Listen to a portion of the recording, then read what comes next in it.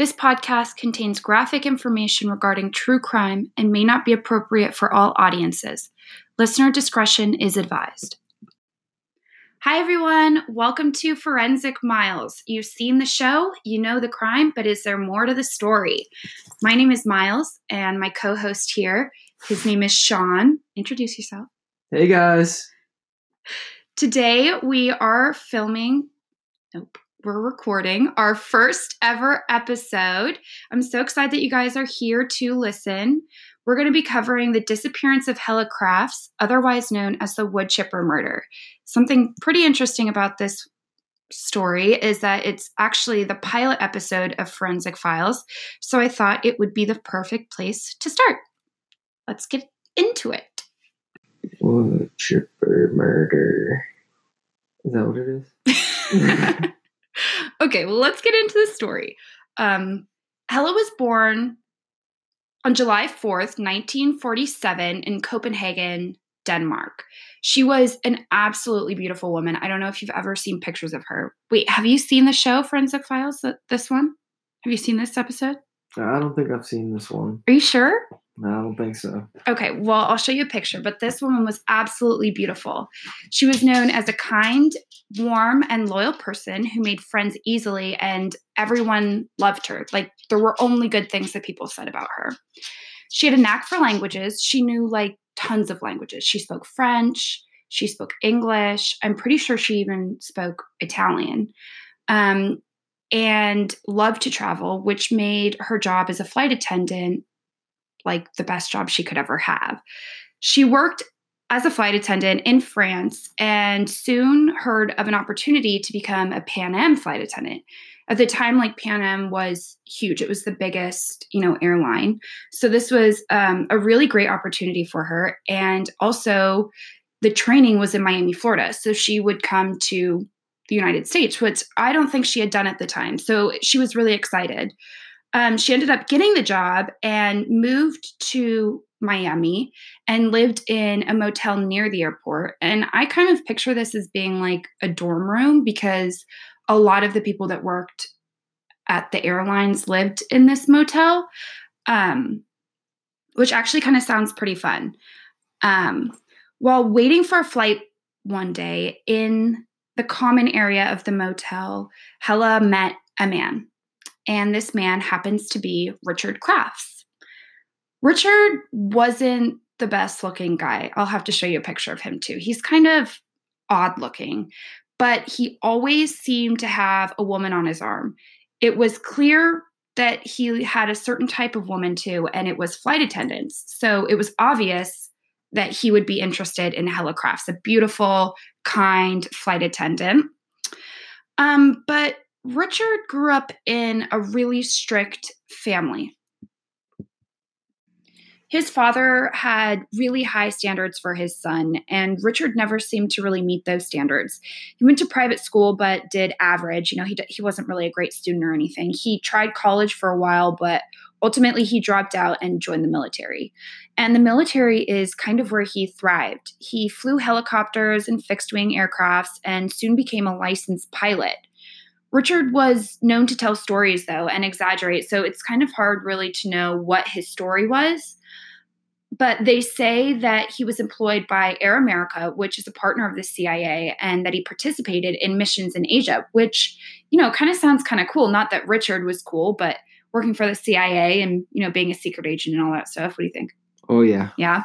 I don't know. I don't think I could do it, but it sounds kind of interesting. Some Bond. Yeah, some James Bond. Anyway, Hella and Richard soon got married and purchased a ranch-style home in an elite area in Newtown, Connecticut. And something kind of interesting is that, they were making really good money. And, well, I'm not sure if Hella was making really good money, but Richard sure was. He was working for Eastern Airlines as a pilot, and they were considered the top 5% of wage earners at the time, in the U.S., and that's crazy. They soon had 3 children, Andrew, Thomas, and Christina. Hella was known as a wonderful mother and completely dedicated to her children. From the outside, this sounds amazing. They're living the American dream, a beautiful house, a great income, 3 children. but everything wasn't exactly as it looked. Richard was making the majority of the income with his pilot salary working for Eastern Airways, but his money never went to household expenses. Hella was responsible for this completely on her own with her stewardess salary, which I have to believe was much less than the pilot salary. So you might be asking, where did all of his money go? And the truth is that he put it into his hobbies, which is great. We should all have hobbies, but he was putting all of his money into things like guns. He had this huge gun arsenal and large machinery that he never used. Richard kind of did whatever he wanted and didn't really care what Hella thought or said. And one of the things that he did was he applied to become a volunteer police officer with the Newtown Police Department. Now, later, the police officers would say that they thought this was a little bit strange because they didn't understand why he would want to spend so much time at another job that he wasn't getting paid with when he was getting so much paid, he was making so much money being a pilot. And they thought it was just a little bit odd and sort of unnecessary. But Richard was completely obsessed. He purchased a car that was the same make and model as the Newport Police Department cars and decked it out in expensive bells and whistles. It was kind of like he was an obsessed kid, And later he was hired as an official police officer, but was soon suspended from duty after he let his children drive in the police car with him. And I also read in a couple places that he was making calls to people when he wasn't really supposed to, or having conversations with witnesses when it wasn't really appropriate for him to be doing it. In 1986, Hella discovered that Crafts was cheating on her. In fact, she found out that he had multiple affairs with multiple women throughout the entire span of their relationship, and she decided she had had enough. She hired a divorce attorney and spoke to her friends about how she wanted a divorce. However, she was worried about the reaction that Richard would have and told a close group of friends, if something happens to me, don't think it was an accident. Do something about it, which is absolutely horrifying. And the fact that she was scared of the man that she lived with is horrible. After hiring the divorce attorney, Hella decided to hire a private investigator named Keith Mayo. And this guy is absolutely amazing. He's going to come back multiple times in the story. And he was such a rock star and really one who wanted to solve this case of Hella and figure out what really happened to her. With proof of the affair, I think that Keith had gotten pictures of Richard. Hella confronted Richard and demanded a divorce. By all accounts, their conversation went well, and they had discussed possible arrangements for the kids and the house. But things weren't as great as Hella had thought they were. On the evening of November 19th, 1986, Hella was dropped off at her home after working a flight from Frankfurt, Germany. She was dropped off by some of her friends that were actually also her coworkers, and this was the last time anybody saw her alive. On that night of November 19th, there had been a big storm, so roads were really difficult to drive on and phone connection was iffy, so her friends didn't really expect to hear from her. But after a couple of days of not hearing from her, her friends really started to worry, and they began calling the house, and the only person that would pick up was Richard. They would ask where Hella was, and he would give them an array of bullshit answers.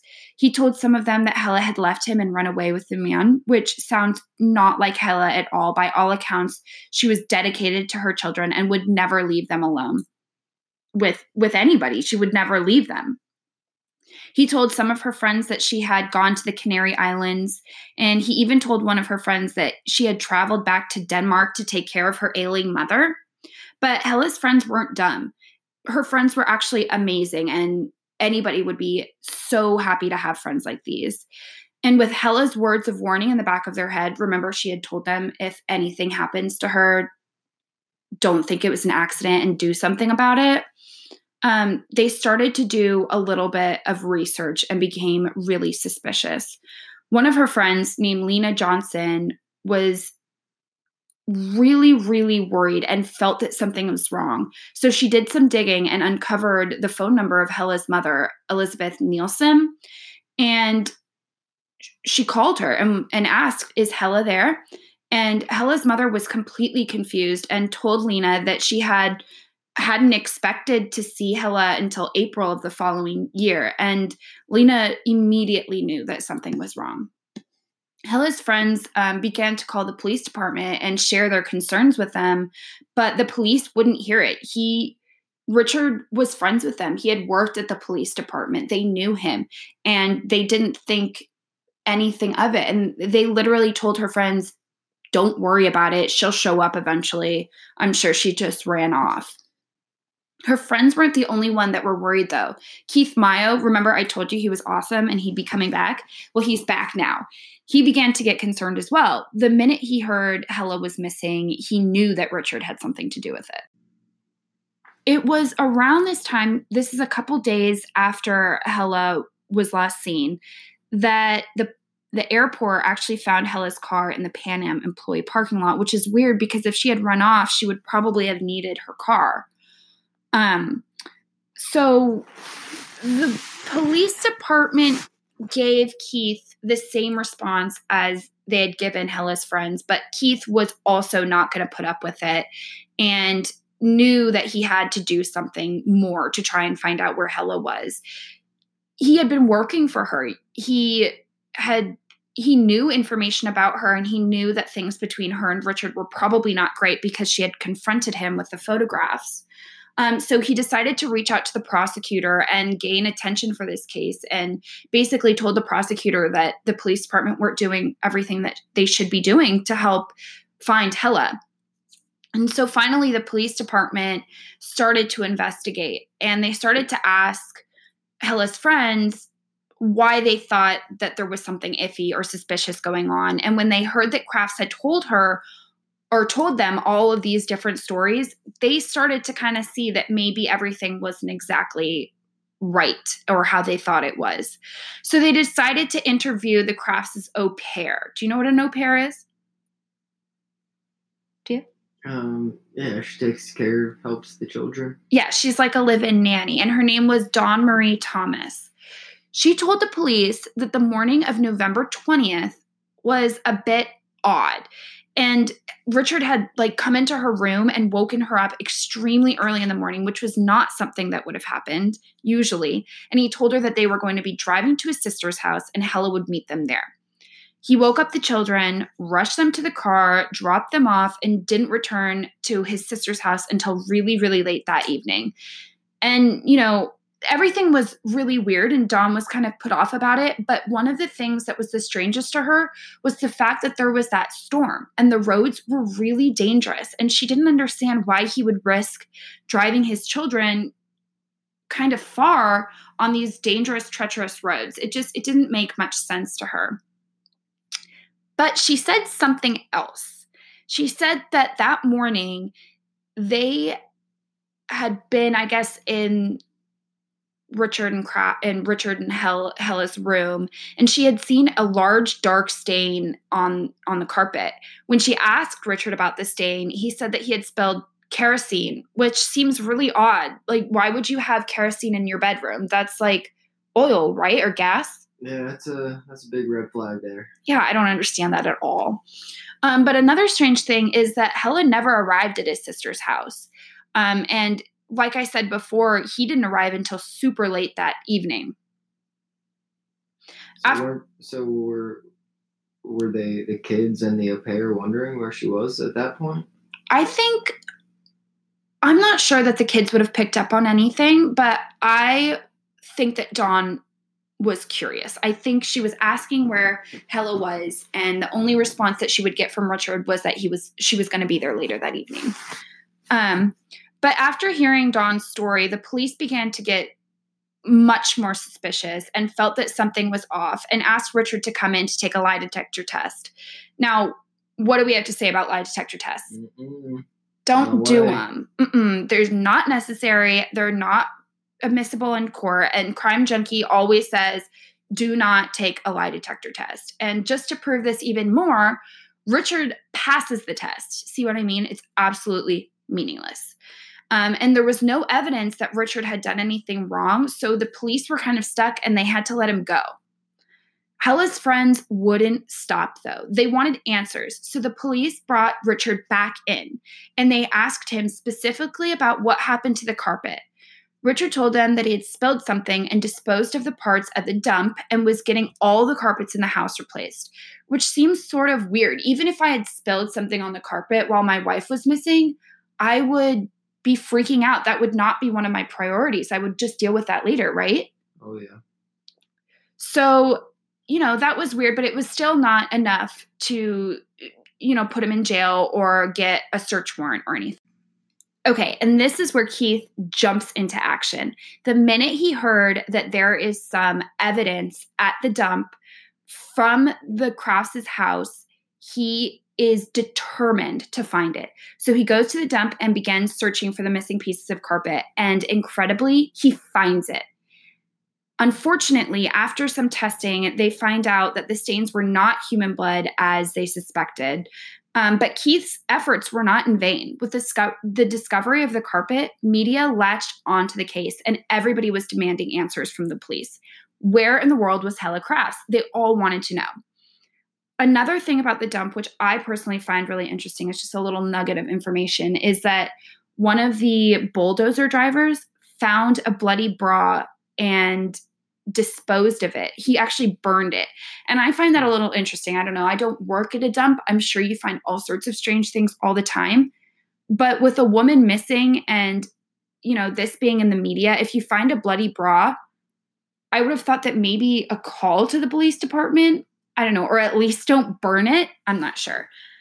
I don't know what was going through his head. Anyway, but Keith was dedicated to solving this crime. And even though this piece of evidence didn't work out, he went and he contacted the prosecutor again and said, we really, really need to solve this case. We need to find out where she was. I feel like Richard has done something. With all this new pressure, the police department began digging more into Richard's movements in the months and weeks before Hella disappeared. And they found something really interesting on his credit receipts. Credit receipts? Statements. Credit card statements, yes. They found two really large purchases. One of them was a Westinghouse freezer, which I believe is one of those long freezers that opens horizontally, like the freezer that you think is in the basement of every serial killer. That honestly, when I see them, I find them really creepy. Actually, thinking about it, I think my mom might have one in the basement. Anyway, and then the other purchase was a $900 charge for a machinery rental, which is really weird. Like, what costs $900 to rent, and why would he be renting it? I don't know. Seems like two odd things to have together. For sure. Not too long after they have this information, the police department is able to secure a search warrant for the Krause's property, and what they find was an absolute mess. Richard and the children were in Florida at the time, so that made it a perfect time for them to go in and search the house. The house... So they're on vacation in Florida, and yes, he's still missing? Yes, they're on vacation in Florida, and his wife is still missing. I know. Anyway, so the house is an absolute disaster. Furniture, dishes, and toys were stacked high. All the carpet throughout the entire house was either completely removed or in the process of being torn up. Like, that's weird. He's saying that he's fixing the carpets, but he just basically left it there a complete mess and then went to Florida. Like, that doesn't make any sense. They found Richard's arsenal of guns, which kind of surprised the police department. They didn't realize that he had all of those. So they're starting to kind of get this new picture of Richard. They had known him from work, but now going through his house, they're starting to realize that, things might not be adding up in the exact way that Richard had told them it was. And they actually found a couple spots of blood, and they were able to test it with the forensic file favorite. What is it? The mass spectrometer? No, it's luminol. Everybody knows that. And the traces of blood later did come back matching Hella. One of the most interesting things about their search, though, was something that they didn't find, and it was the freezer that Richard had just purchased the month before. The freezer was nowhere to be found in that house, but they did still have the original freezer that was part of the house, which is kind of odd. Like, this is a big freezer. Where would it be? Now, this is really horrible, and it gives me like a really sick feeling in my stomach. But a few days after the search, Keith came forward with some more information. He provided the police with a receipt that Hella had given him. It was for a chainsaw. So I guess Hella had found this receipt in the house and then given it to Keith as something weird that she had noticed, which is horrible because she must have felt that there was something off about this purchase too. I don't know. It gives me the heebie-jeebies. Yeah. Another piece of information that they found out was what that $900 charge was for. And it ended up being a charge for the rental of a large wood chipper. And the police department really had a horrible feeling about what was to come next and what they were going to find. With all the news channels latching onto this case, new information was coming forward, and on December 30th, a man said that he had seen a truck pulling a wood chipper and a U-Haul on the banks of the Housatonic River, and Crafts owned that exact model of truck. The police began to search the area, and it only took a couple minutes for the investigators to find evidence. They found shredded pieces of mail. One of them had an address on it, and it was addressed to Hella Crafts. Within an hour, many more pieces of mail were found, but that wasn't all. They found blonde hairs, bone fragments, fabric matching Hella's favorite nightshirt, cloth, plastic items, wood chips, and some unidentified material. So they're starting to get a picture of what happened, and it's a really, really horrible picture. And they're kind of, I think, starting to realize that they might not find all of Hella, and these little pieces might be all that's left. Through the freezing cold temperatures, the icy water, and the winter winds, investigators searched the area. Over the span of 2 weeks, they found what was left of Hella Crafts. Now I'm going to read off a quote, and I'll have all of this information about my resources on my blog, which you can check out. It's linked below. 2,666 strands of blonde hair, 69 slivers of human bone, 5 drops of human blood, 2 teeth, a truncated piece of human skull, 3 ounces of human tissue, a portion of a human finger, 1 fingernail, and 1 portion of a toe. That's all that they found left of Hella Crafts. A chainsaw matching the receipt was also discovered at the bottom of the river with its serial number scratched off. On January 11th, an arrest warrant was issued for Richard Crafts, and police quickly surrounded his house and called him on the phone, demanding him to come outside. Guess what Richard said? Told him to go home. He said, "I'm tired. I'll take care of it in the morning." Who says something like that? I mean, who does he think he is? I don't know. Thinks he's above the law. Honestly, I guess since he worked there. Maybe he did. I don't know. Maybe he thought that they were friends and that they'd give him some slack. Yeah, maybe. I don't know. Anyway, after a lengthy back and forth, Richard finally surrendered and was brought to jail. In May 1988, the trial began. However, the jury became deadlocked on July 15th, 1988.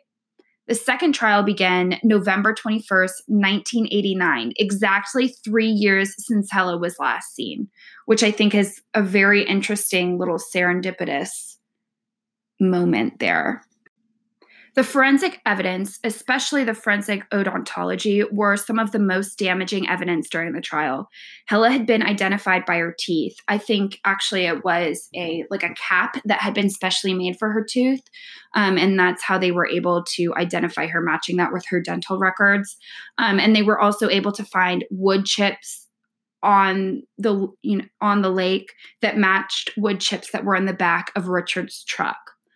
Richard's sister and brother-in-law both testified at the trial, and they shared some absolutely horrific and heartbreaking stories.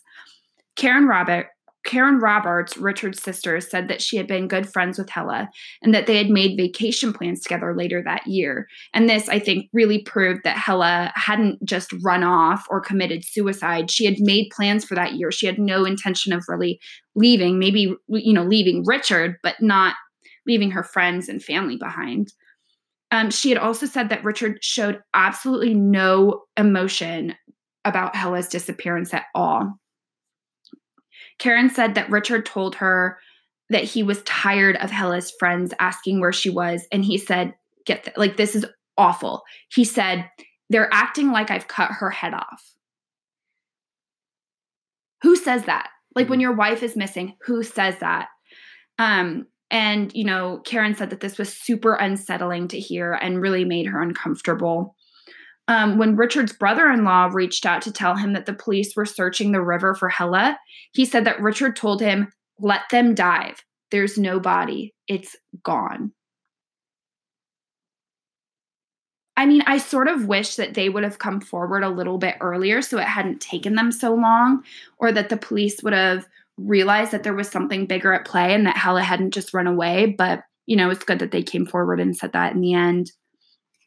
At the end of the trial, the jury, which consisted of 11 men and 1 woman, convicted Richard of murder, and he was sentenced to 50 years in prison, which personally I don't think is long enough. 50 years.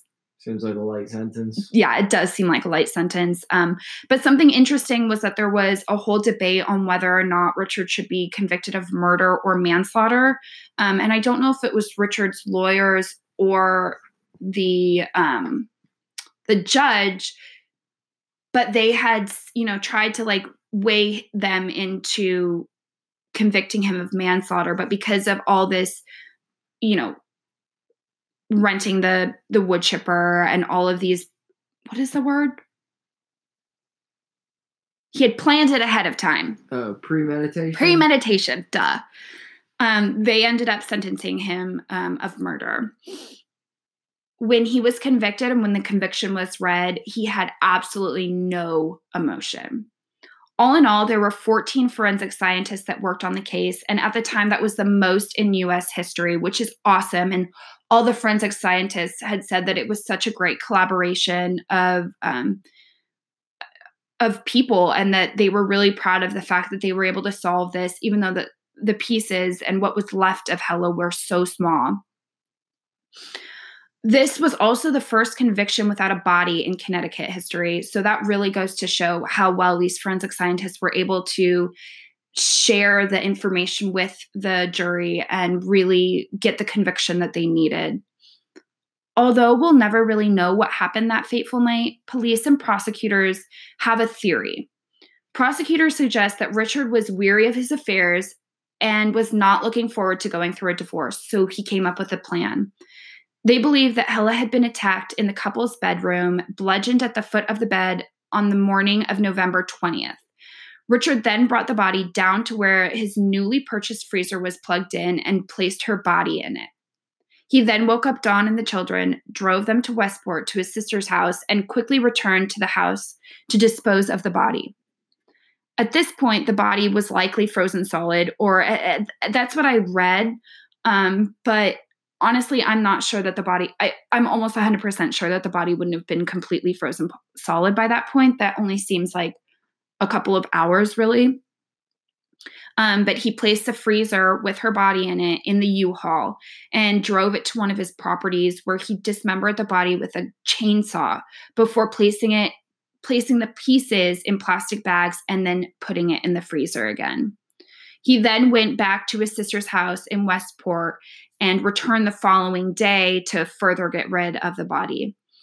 He brought the pieces to the bank of Lake Zor, where he put them through the wood chipper to be hidden in the river forever.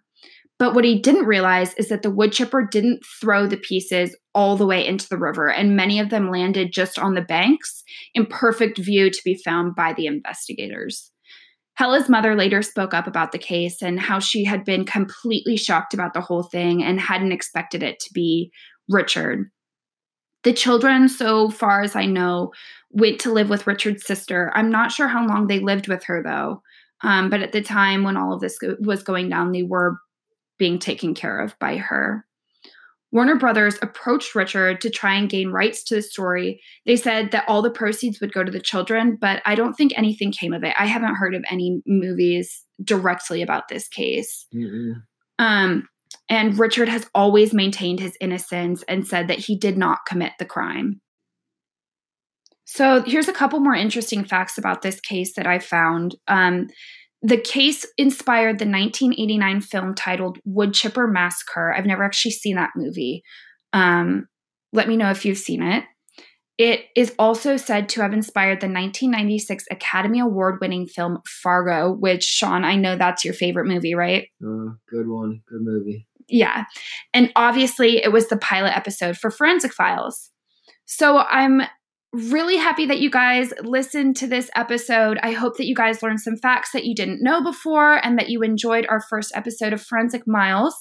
Please stay up to date with new episodes with my Instagram at Forensic Miles, FORENSICMYLES. Okay, thanks, guys, and I can't wait to see you next time. Bye.